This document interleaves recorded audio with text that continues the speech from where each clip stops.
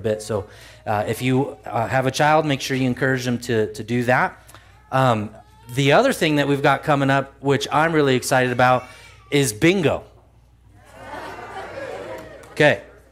The last time we did this, it was a total blast. So we want to encourage you guys to come on out and play bingo. I'm planning on being here because I want to win. I'm a winner, and I want to get it done. So $5 per person, and you can bring some friends. It's a good time.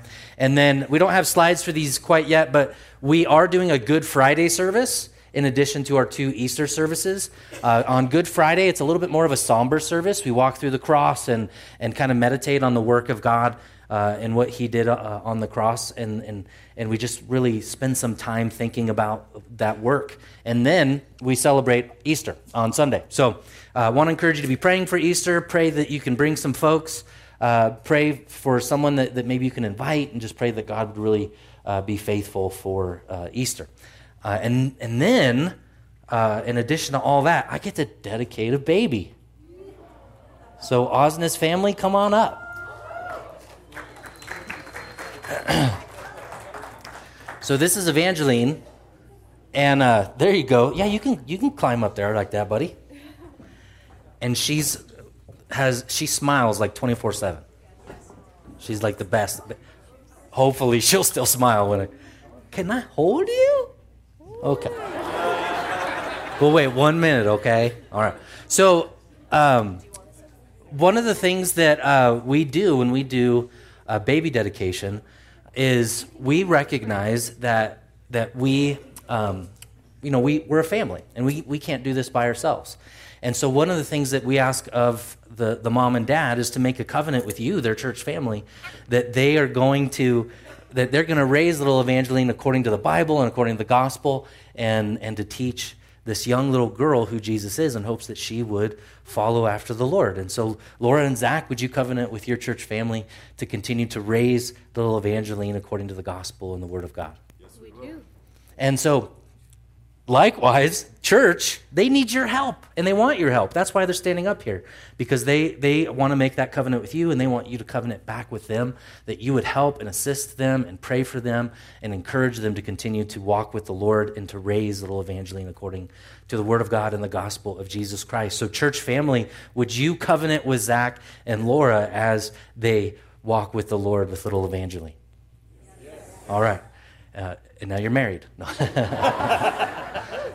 Kidding. Okay, let's pray. Hi. Oh.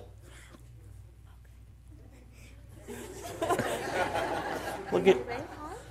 This is what I see every week. Bright lights. Let's pray. Lord, thank you so much for Zach and Laura, their relationship with you, Lord, their commitment to walking with you and to teaching, Lord, these little ones, especially Evangeline here, Lord, the word. And I pray that you would cover their home, that you would protect them, that you would encourage them and equip them to raise little Evangeline according to the word of God and the gospel. And may she one day turn to you and walk with you, Lord, and know you for the great God and King that you are. And we trust you for it in Jesus' name. The church said, amen. You want to stay up? You want to hear me just sit right here? All right, give me a hand. Thank you, guys. Love ya.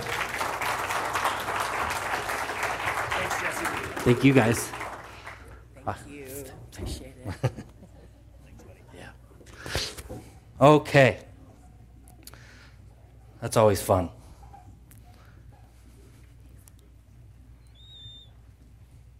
Did you hear the whistle on my cup?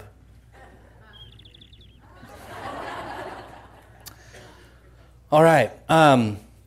So Haggai, I tackled this book in part because it's only 2 chapters, and I was hoping it would be a little bit simpler of a book to study through and to prepare for Mark when we launch Mark on Easter Sunday. We're going to go through the book of Mark, and we have some ESV journals and stuff like that outside that for the book of Mark if you want them. And obviously the book has turned out to be way more in depth than I even really realized, just the way it's connected with Ezra and Jeremiah and the exile and all the different history that this book represents. And so if you haven't been here or if you're visiting, essentially this book marks the return from exile for the Jewish people. So the Jewish people, they had rebelled against God, and they had intermingled their faith with other gods. And the reality then, because of that, is God allowed them to be taken into exile by the Babylonian Empire. And while they were in exile for 70 years, after 70 years, the Babylonians were then overtaken by the Persians. And King Cyrus of the Persians told the Jewish people that they could now be free. And he basically wrote them a check that they would go back to Jerusalem and that they would build the temple that the Babylonians destroyed. And so the temple is a major theme within this book. And that temple is all about God's presence and him being there with his people. It's a really big deal for the people to have their temple. Without the temple, there's no sacrifices, so there's no forgiveness of sins, and they would continually basically be living spiritually unclean. And what happens is because they go back to Jerusalem, and Jerusalem's in shambles. It's not what they thought it would be. They aren't going to build the temple like it was. It's not going to be the same kind of splendor as Solomon's temple with all of its gold and all of its beauty and all of its splendor. And so they sit on their butts literally for 16 years. They don't build the temple. And instead, they focus on their houses. And because of their focus on the houses and because they're not focusing on God's presence, their fruit is not yielding. Their orchards are not giving its fruit, and there is very little food for them. It says literally that they eat and they're not filled, they drink and they're still thirsty. And so Haggai comes along and he says, hey, after 16 years, God uses this prophet to speak to the people that they would go back and they would build the temple, that they would build the presence of God, and that they would get back to the relationship with God that they had. And they do. They hear the message. Initially, there's judgment upon them in the first chapter. And then after that, they respond, they repent, and they begin to build the temple. And Haggai gets a second message from December 18th, 520 BC. This is literally the date that this oracle is mentioned to the people. And so if you would this morning, if you're able to, would you stand with me as we honor God's word and we read from this beautiful, ancient, holy scripture. The word of the Lord came a second time to Haggai on the 24th day of the month. Speak to Zerubbabel, governor of Judah, saying, I am about to shake the heavens and the earth, and to overthrow the throne of kingdoms. I am about to destroy the strength of the kingdoms of the nations and overthrow the chariots and their riders and their horses, and their riders shall go down, everyone by the sword of his brother. On that day, declares the Lord of hosts, I will take you, O Zerubbabel, my servant, the son of Shealtiel, declares the Lord, and make you like a signet ring, for I have chosen you, declares the Lord of hosts. Lord, reign over us in our hearts this morning. Would you speak to us and minister to our souls? We're desperate for you, and we need you, Lord, in this dark world. And we trust that you'll speak to us now. In Jesus' name, the church said, Amen. You be seated, please. So the title of the message this morning is A Whole New World. And I don't know about you or what your week was like, but I can tell you that as you know, I've progressed in age and hopefully matured to some degree or another, my body just yearns for a new world. My the creation, it says, yearns for a whole new world. And I'll mention to you, because I know some of you are going to ask, and I don't want to answer the question a million times. I have Band-Aids on my hands because I slipped on my e-bike and slid into home plate. And nobody cheered for me, which was kind of a bummer. And, I picked myself up, cleaned out all the dirt and what have you, and I was literally, shaking as I was cleaning my hands. The reality of the human body falling apart, right? I mean, just like, that there's something about life, there's something about this world that we know is insufficient. And this passage points us to what many theologians would call or consider the already and the not yet. There's a couple different things that are happening within the text that I read to you this morning, that we read together. Now, what do I mean by the already not yet? That's the tension that we always live in as Christians, that certain things are already, they're already done, they're already finished, but not yet. And we kind of just live in that weird little tension. And what do I mean by that? Well, if you're a Christian, if you've placed your faith in Jesus, you know that your sins are forgiven. That's already, that's done, right? At the same time, you still have sin, which is really frustrating. My wife was actually sharing with some friends the other day. I've heard her say it a couple times in the last couple weeks, how much she just hates sanctification. The sanctification is the process of Christian growth. And that usually comes by making mistakes. It comes by doing stupid things. It's hard, and that's the not yet, right? We still sin. John says it like this. He says, he who says he's without sin is a liar. So we have sin, but we're forgiven of sin. That's the already and the not yet. And what God is pointing to through Haggai to Zerubbabel, the king figure, is that a kingdom is coming, and it has already come. Already, not yet. The kingdom is here, but not yet. And that kingdom has shaken the world. This is the second time that Haggai has said this. Look at chapter 2, verse 6. He's echoing it again. So now he's saying it twice. For thus says the Lord of hosts, right? There's the Lord of hosts. He's sovereign. He's over all things.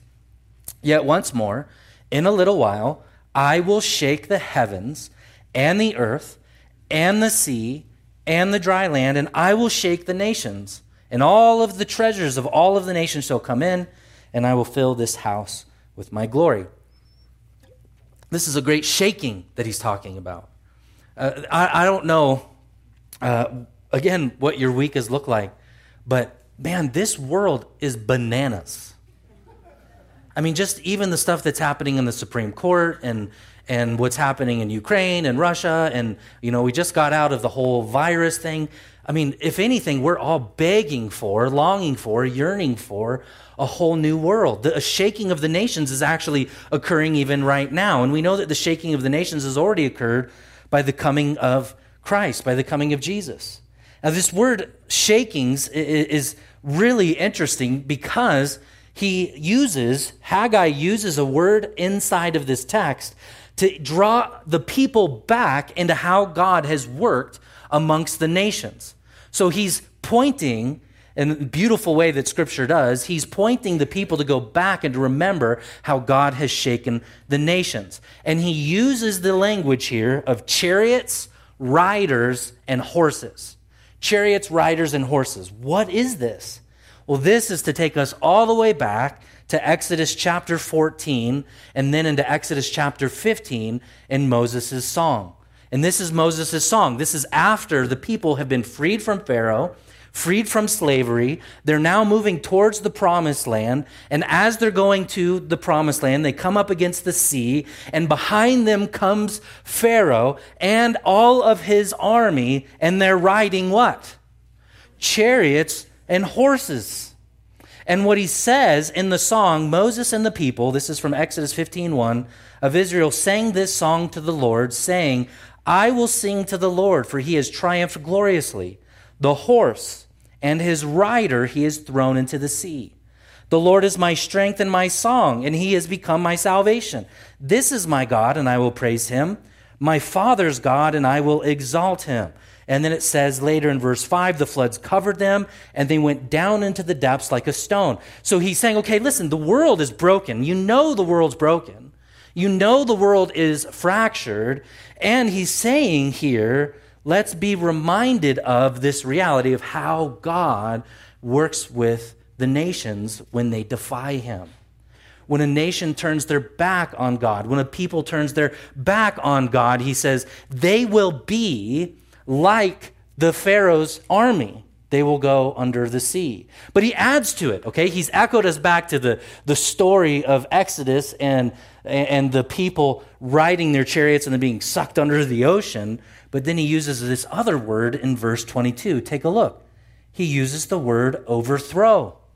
Now, this is another interesting word. You have horses and riders and chariots to echo us back to Exodus, and overthrow echoes us back to Deuteronomy chapter 29, verse 23. Chapter 29, 23. What happens in that story?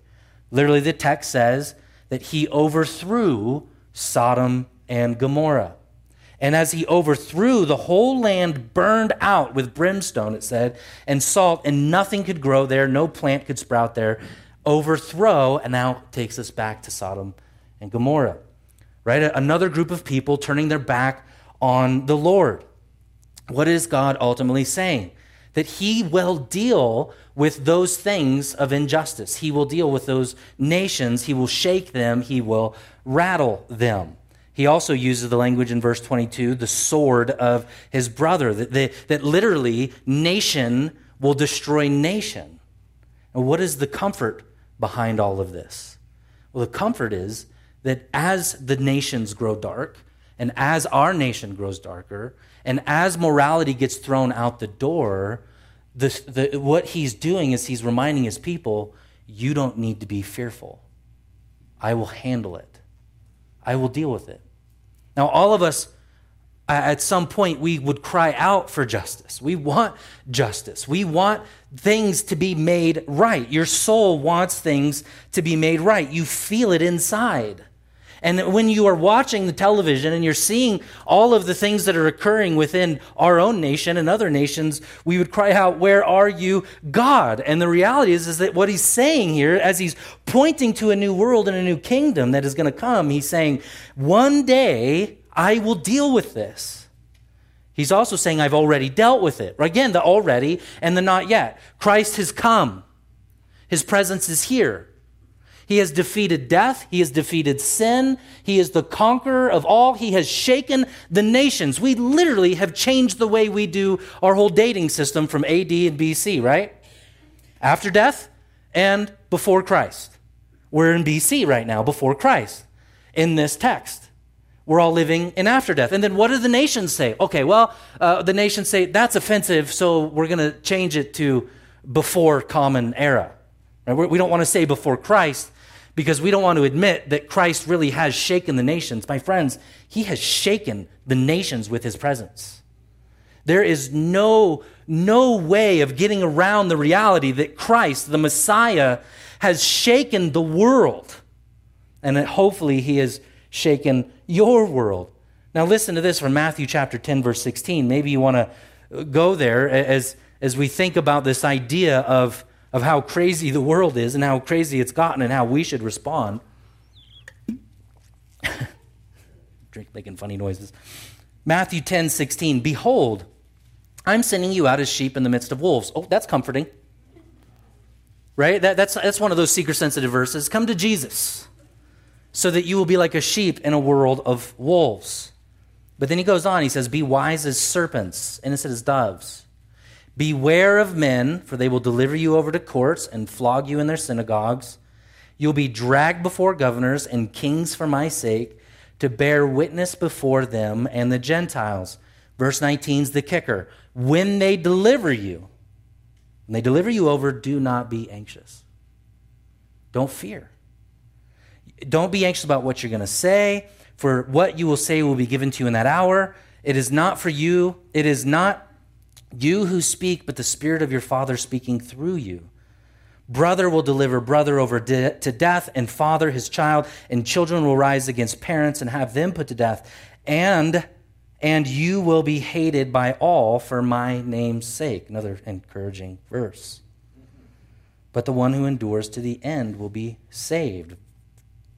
Verse 26. Have no fear of them. Don't be anxious is the commandment. Don't have fear is the next commandment. And then verse 28, he says it again. He doubles down. Do not fear. Don't fear those who kill the body but cannot kill the soul. Rather, fear him who can destroy both soul and body in hell. And then he triples down in verse 31. Fear not. Right? The world's growing dark. The world is getting crazy. The Christian church in the United States is under attack in a way that it never has been before. I was just at a conference in Los Angeles, a pastor's conference. And in that pastor's conference, the sad statistics of the church were shared, the reality of what's happening in the American church over the last 2 years. 40% of pastors have retired in the last 2 years. Quit. I don't know if that's retired. They just quit. 40%. In the same statistics that were mentioned at that conference, they said out of out of the rest, the 60%, out of that 60%, 80% of those pastors, 80% of them, would quit the ministry if they could get another job that paid them the same wage. That's the American church. That's what's happening. In addition to that, they're also adding to the reality that those who stepped away from church during the last 2 years, the majority of those people are not coming back to church. The church is under attack. The kingdom of God is under attack. Right? I mean, we now have this thing, this is a real thing within Christian circles called progressive Christianity. You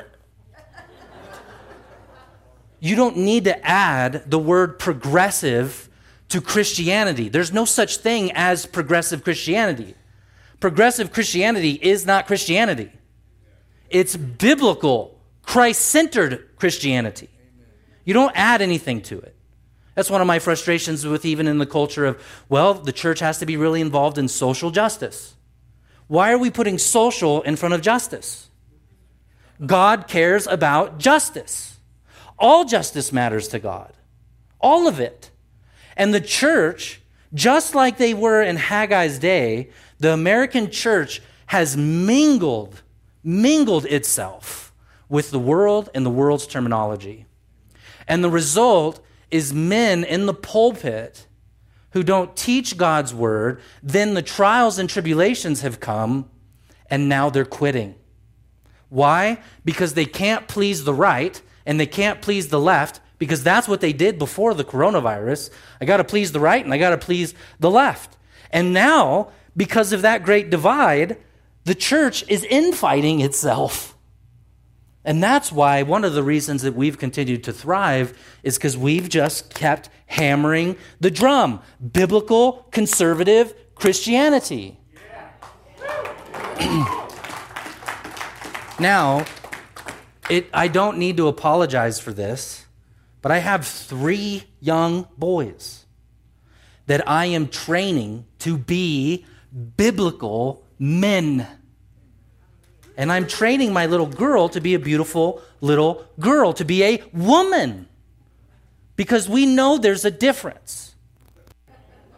And the reality is that when I take my little girl somewhere, just the 2 of us, I open the door for her and I tell her, if she was here, I would have her say it to you, I open the door, I've said it so many times that now at this point I open the door and I'll say, what do you say, Jolie? Don't date anybody unless they open the door for me. That's right. That's 100% right. And my children need to be taught how to treat women with gentleness and compassion. Men, the biblical mandate, the kingdom mandate in the new world, in this world for us as men is to love our wives sacrificially as Christ loves the church. That's Ephesians chapter 5. That's kingdom living. That's biblical world living. Men are to work. And the Bible says if they don't work, you don't eat.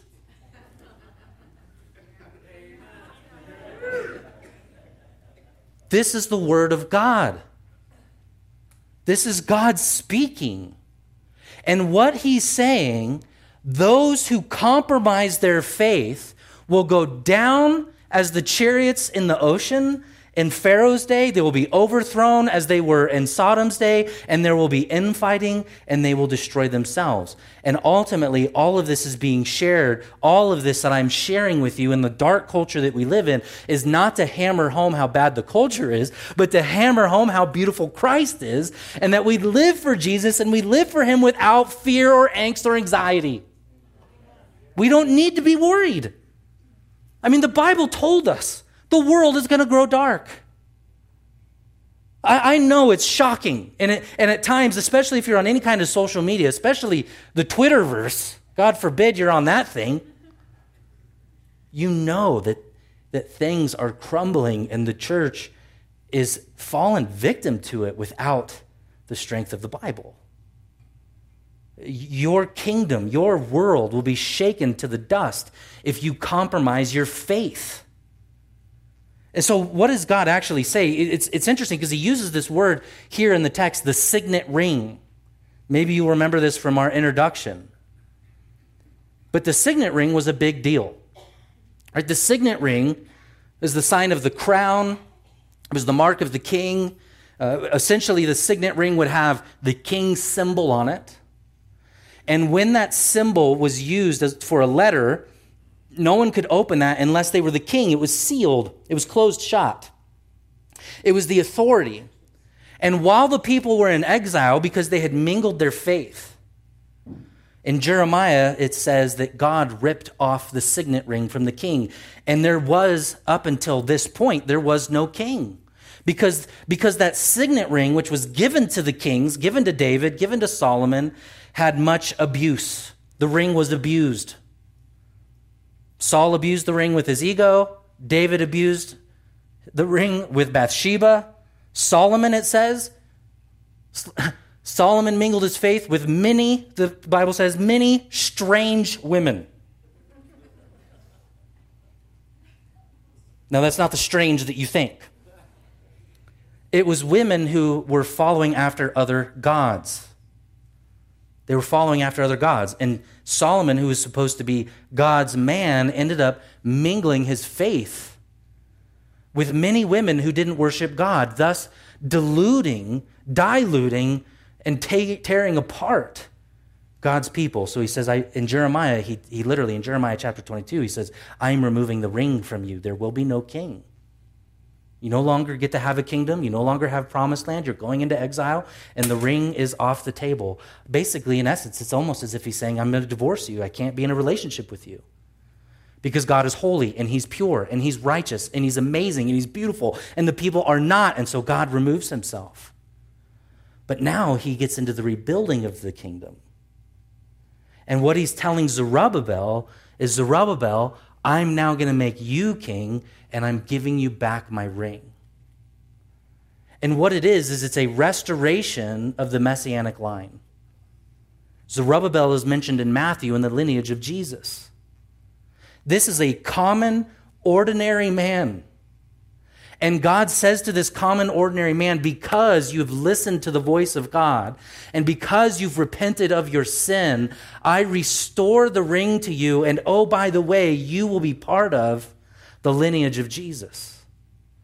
Ultimately, what he's saying here, though, is not so much about Zerubbabel, but the greater than Zerubbabel. He's ultimately talking about Christ.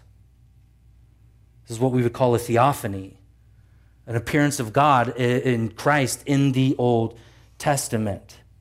And that's the encouragement for the church. The encouragement for the church is the past abuse has occurred. The current abuses of the world are still happening. And the world, by the way, it just said it, the world is going to hate you. You got to get used to that.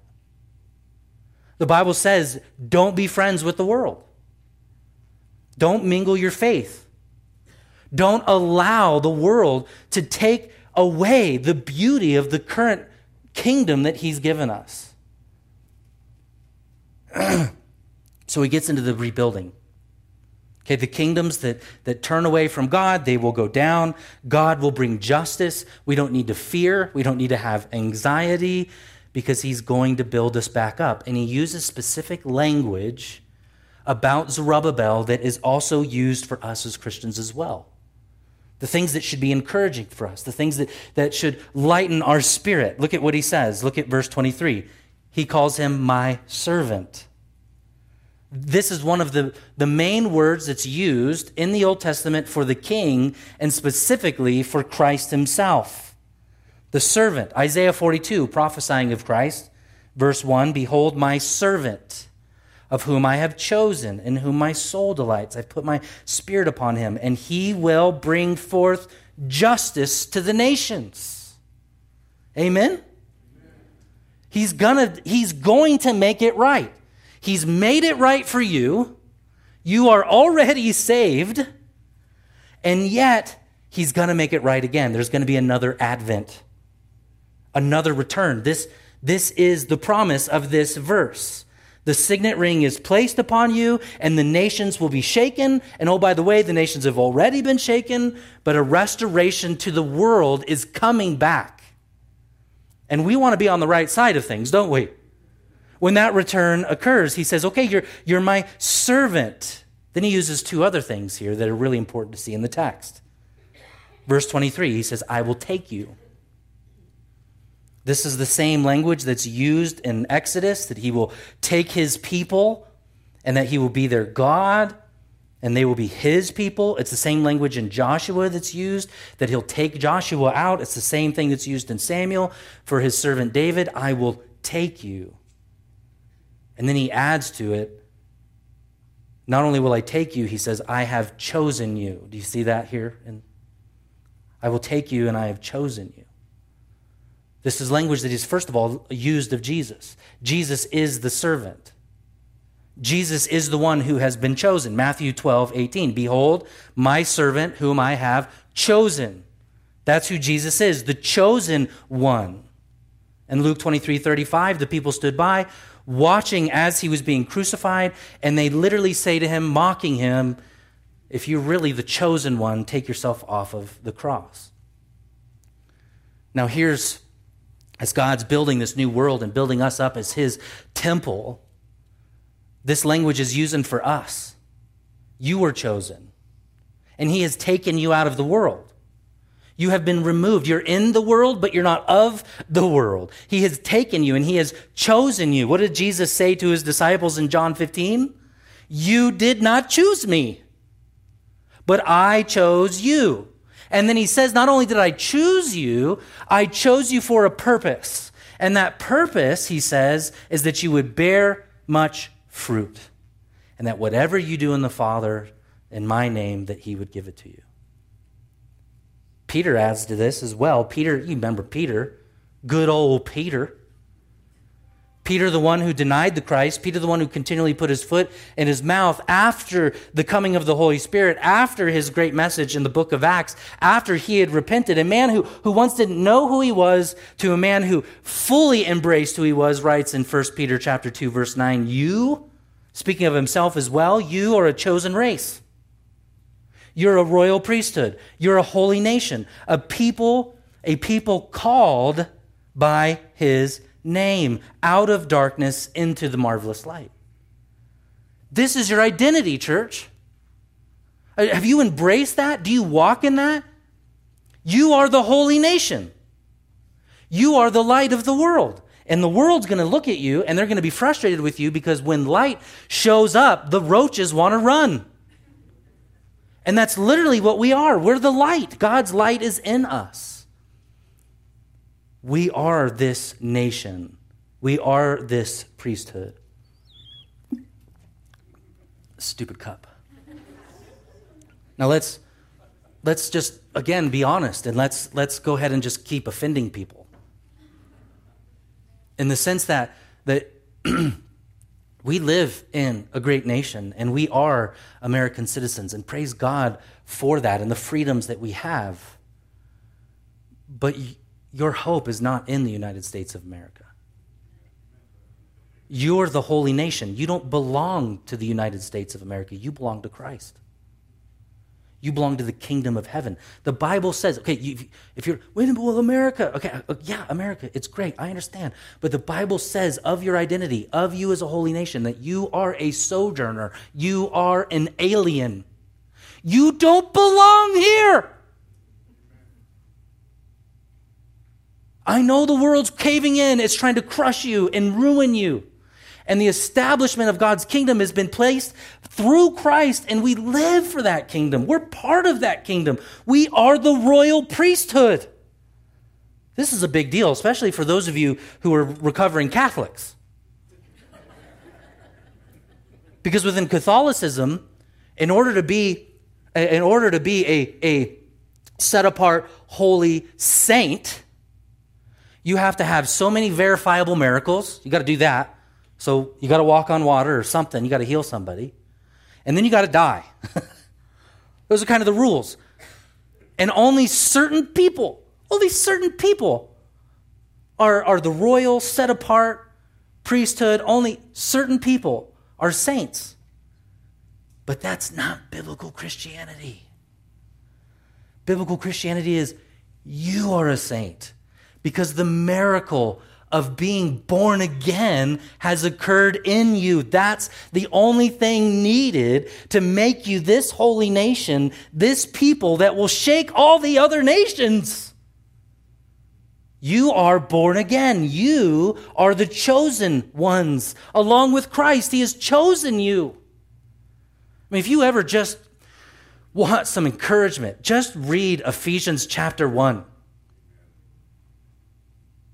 Because again, that already not yet, he says that in history past, before the foundation of the world, He chose you. Before you did anything right, before you did anything wrong, He chose you before the foundation of the world. And you're being saved. There's sanctification. And then at the end of Ephesians 1, he says, you're sealed with the Holy Spirit. What? What does that mean? Back to the signet ring. You have been sealed by the King's ring. You are literally enveloped in Christ, stamped with the authority of King Jesus. And the mail has been sent out, and Jesus is guaranteeing its delivery. Come on. This has to encourage you because guess what? The news wants to ruin you. CNN wants to crush you. Right? Politicians aren't going to always be, but they're not your savior. Right? And we all get frustrated with that. You usher in the kingdom, not through politics. You usher in the kingdom by worshiping Christ, by putting your identity in Jesus. Your identity has to be firmly rooted, firmly planted in God, or the world will ruin you. One commentator says it really well. Let me read this to you. What can threaten those who belong to this Christ? What can threaten us or make our lives meaningless or irrelevant? If Christ has died and raised from the dead, then His ultimate victory over all principalities and all powers is sure. And in Him, our value and importance is forever established. No political authority can stand against Him. No false religious power can withstand His might. Even the powerful effects of the curse that we see all around us, sorrow, broken relationships, famine, sickness, wars, cancer, even death itself cannot hold God's people captive. Their power was broken once and for all at the cross. If you are a Christian, you are chosen in Christ. And therefore you are as precious to God as the royal seal on a king's hand. What then, as Romans tells us, can separate us from the love of God in Christ Jesus? We are more than conquerors through Him who loved us and gave Himself for us. He goes on and says, for those who trust in Christ, death itself is merely the doorway into a glorious eternity in His presence. What king can stand against Jesus? What president can stand against Jesus? What social media outlet can stand or silence Jesus? The answer is absolutely no one. And because of that, we as Christians must carry our identity and not be silenced as well. Which means as Christ has shaken up the world, as Christ is going to shake up the world, you first of all have to allow Christ to shake up your life. There needs to be a shaking within the church. There needs to be an awakening of pastors who will unapologetically preach God's word and preach God's kingdom and preach the gospel without letting the culture dictate what Scripture says, but letting Scripture speak for what Scripture speaks. Shame on us if we ever include any other thought, any other philosophy, any other lie into the Word of God. You have to let Christ shake you. That means for some of us, we need to let God say, no more of this, and no more of that. I can't remember what the message was several years back, but Wayne preached a particular message, and I remember he said to the church, we're the only ones in the world who pay to store things. How many of you have a storage unit just filled with stuff? Right? I don't know about you, but the older I get, the more I'm like, let's just throw things out. Just get rid of stuff. Right? I mean, we live in this beautiful area. We live in this wonderful place. Some of you have like 18 bicycles. Right? You got to have a downhill bike. You got to have an uphill bike. You got to have a mountain bike. You got to have a street bike. You got to have an electric bike. I mean, we have so much. And here we are complaining about gas prices. You got a bike.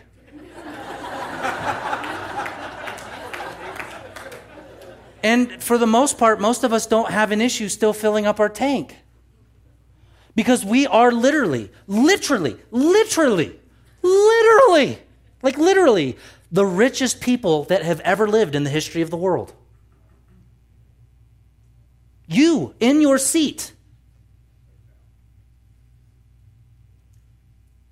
And yet, we complain and we moan because we have forgotten our identity. We have forgotten who the real king is. We've forgotten that we live for this kingdom and not the kingdom of Christ and not this current kingdom and this current establishment. We are not to be complaining and moaning and whining about who's in office because the Bible literally tells us you pray for them. That's your job to the authorities. Pray for their soul. We have everything, and yet at times we live as if and act as if we don't. God has to shake you. He needs to shake me. I mean, I woke up this morning feeling that in my soul.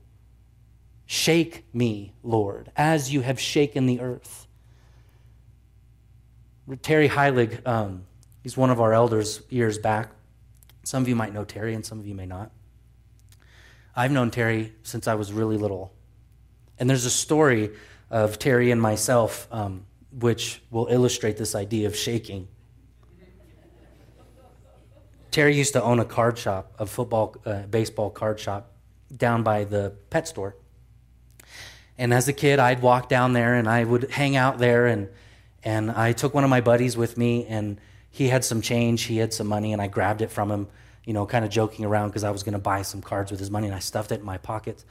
And he was telling me to give it back to him, and Terry was telling me to give it back to him. And Terry literally, this is how long I've known him, walked out from behind the counter, grabbed me by my feet, and shook me upside down until the money fell out on the ground.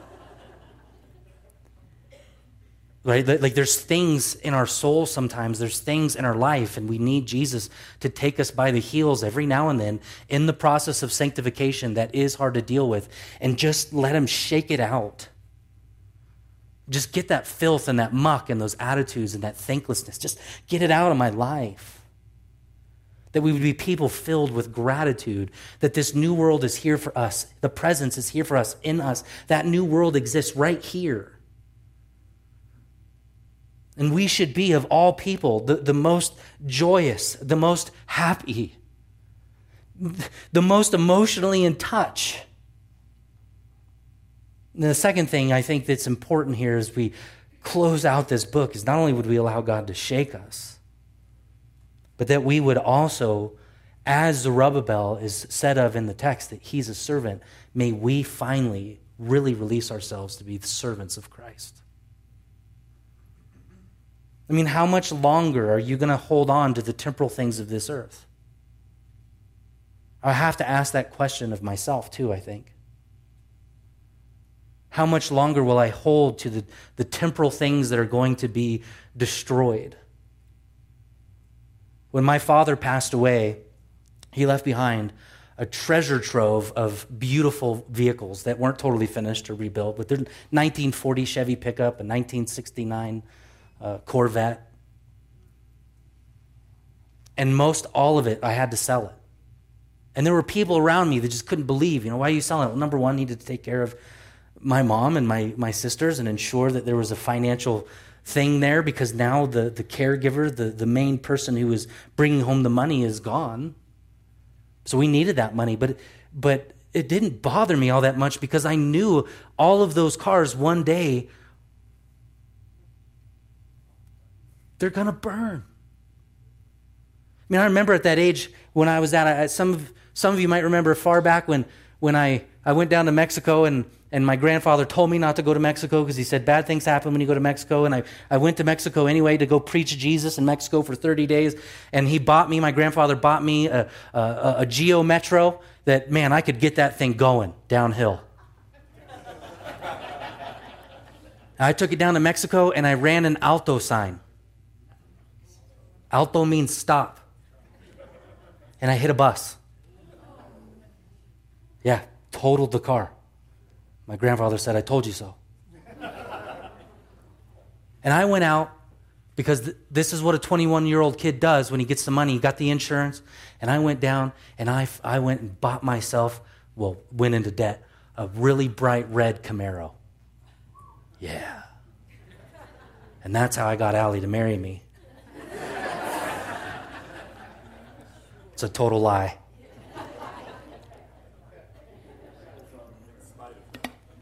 Yeah, she married me in spite of the car.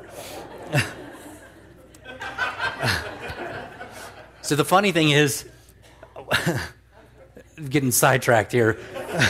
The funny thing is we brought that car back from San Diego when we first moved here in 2004, and that was a huge winter. And we moved to Tahoe Donner, and this thing had glass T-tops. And for 8 months out of the year, it had like 80 feet of snow on top of it. But I say that because now I'm in that place in life. I'm like, I'm just, I'm happy with what I have. Because the kingdom is what matters. So you've got to start seeing. We have to start seeing as the world grows darker. We've got to serve Jesus. Will you share your faith with your neighbor?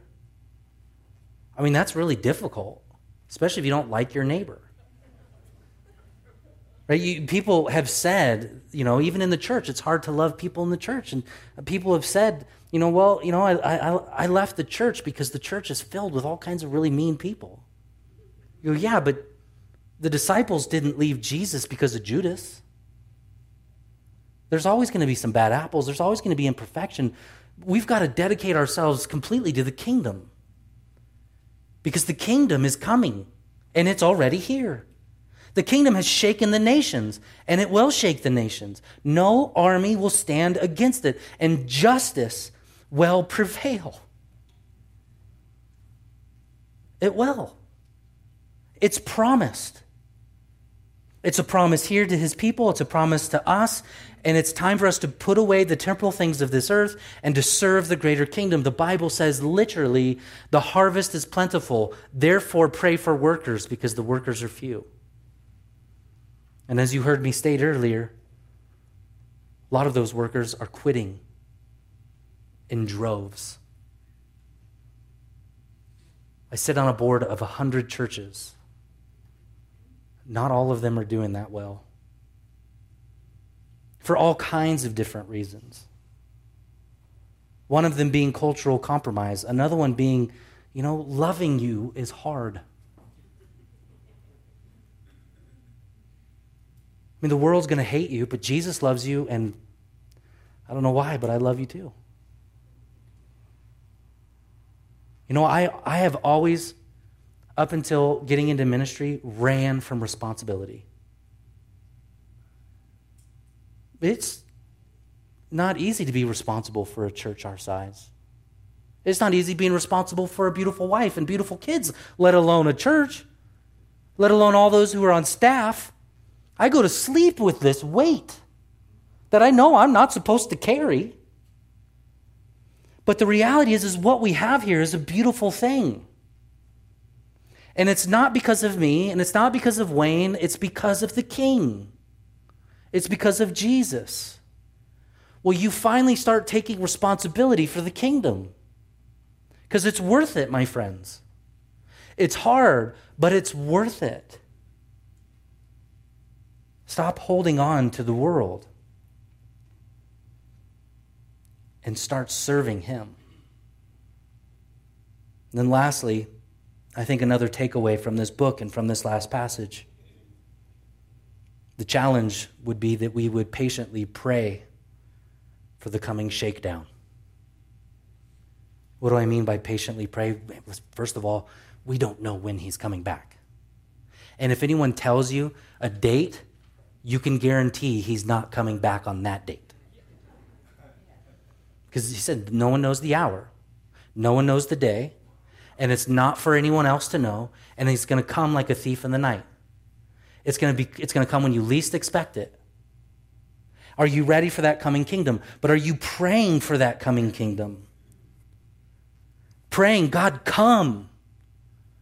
Again, the older that I have become, the more that the world grows darker and the harder that life seems to get for us as Christians, the more I find myself saying, I am completely ready for the coming shakedown and the return of Jesus. Come now, Lord.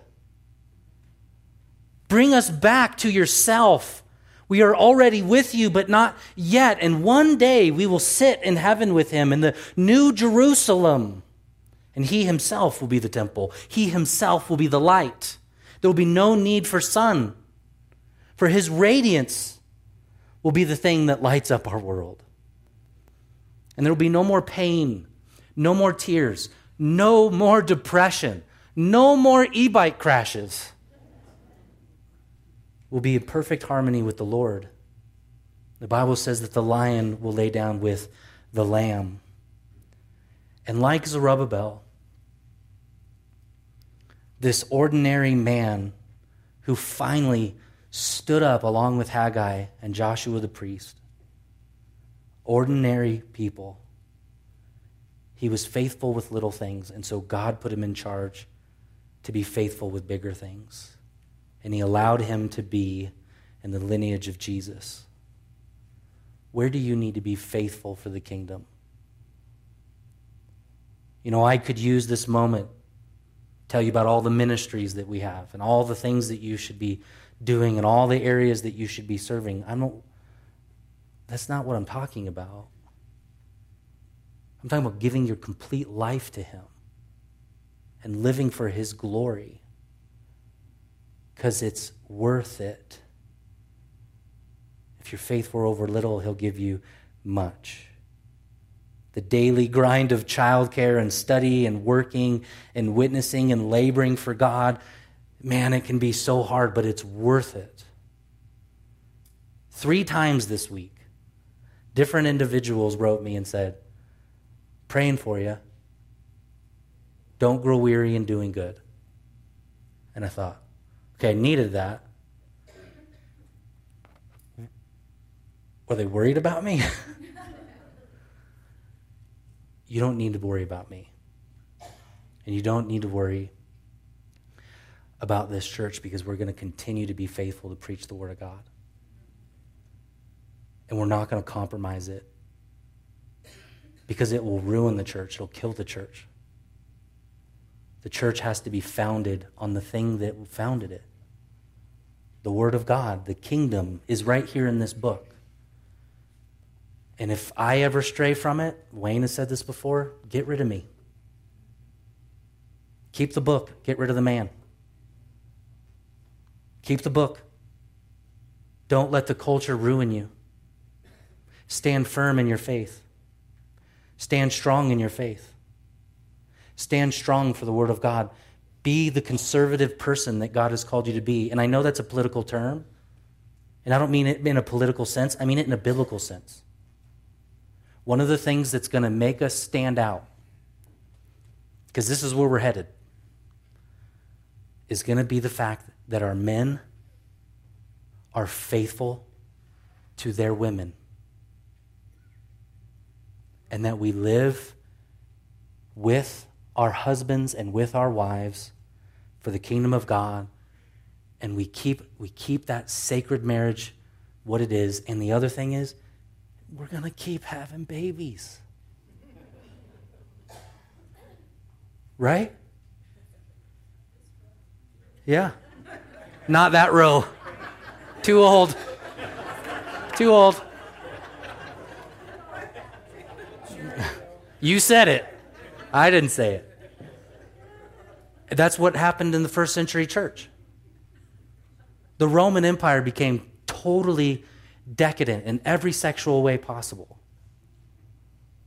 I mean, everything that we're compromising in as a society already happened in Rome.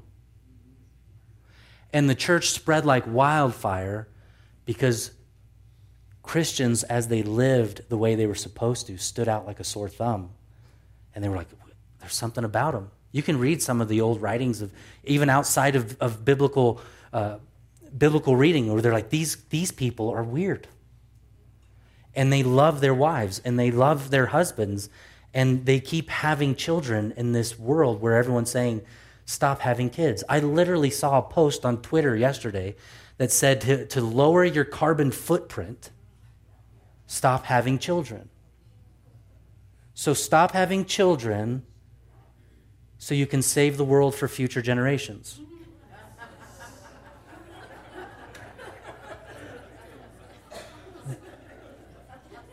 That's madness.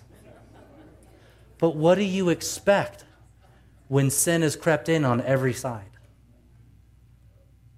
We are the remnant. We've been called out of Babylon to live for the new kingdom of Jerusalem, which is to live for the better than Zerubbabel, is to live for Jesus. Amen? May we stand firm and not grow weary in kingdom building. Let's pray. Lord, thank you for being gracious to me, Lord. I don't deserve it. And neither does anyone in this room, in all honesty. Yet you've proven to be faithful to us, even when we're faithless. And so we worship you and we thank you for that. We ask in your name that you would help us to stand strong in this world. That we would be firm. That we would not be cowards. And I understand, Lord, that this kind of message and so many others are a real turnoff for certain people. But at the same time, Lord, I know that for others, it's a balm and it heals. And at the end of the day, we're not about pleasing men. We're about pleasing you. You're our Savior. You are our King. Thank you for it. In Jesus' name, amen. Amen. Would you guys stand with us? We're going to sing a couple songs in closing.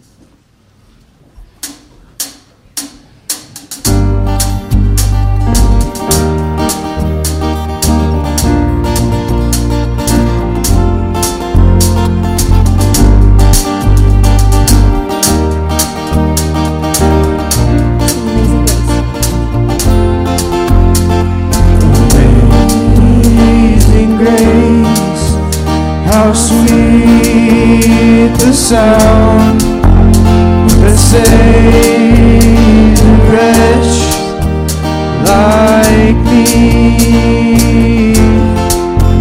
I once was lost, but now I'm found. Was blind, but now I see so clearly. Hallelujah, praise like rain falls down on me. Hallelujah, all my stains are washed away, they're washed away.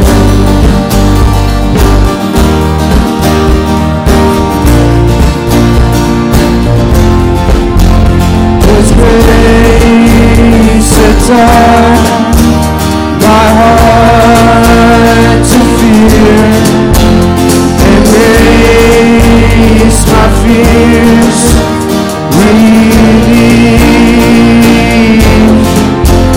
How precious is